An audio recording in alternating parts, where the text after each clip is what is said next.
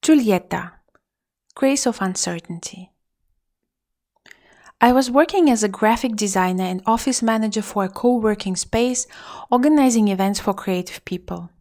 At some point, I wanted to make a change in my life. It felt everything was good, but good was not enough. I wanted to do something different and expand my view. Traveling was always my dream, so I quit my job and bought one-way ticket to Berlin. Now I'm traveling since 1.5 years and was working in Puglia and Liguria in Italy. I've been to many different places on my way to Italy. As I bought one-way ticket, I didn't know what to expect. It was exciting, good kind of scary. Now I feel happy, even though I don't know what's going to happen next. I always liked uncertainty. I like change. It is an adventure. It brings more emotions as when you are doing the same thing every day. Then emotions and senses get asleep. The uncertainty makes me feel alive. All my senses are awake. When you go for adventure, every part of you has to be awake. It is not always easy. I'm enjoying the moment of uncertainty, enjoying change. The point is, you don't know.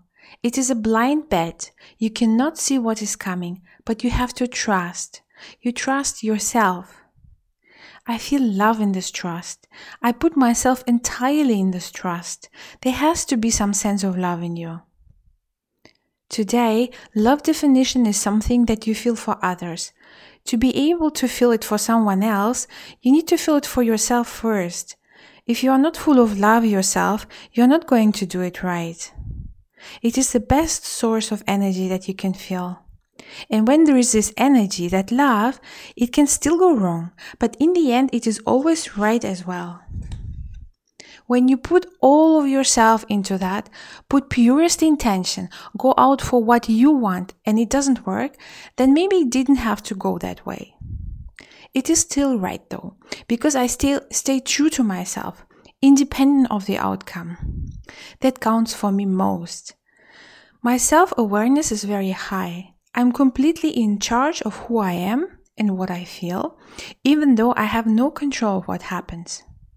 This uncertainty is perfect for me. On my way, I was lucky in the end.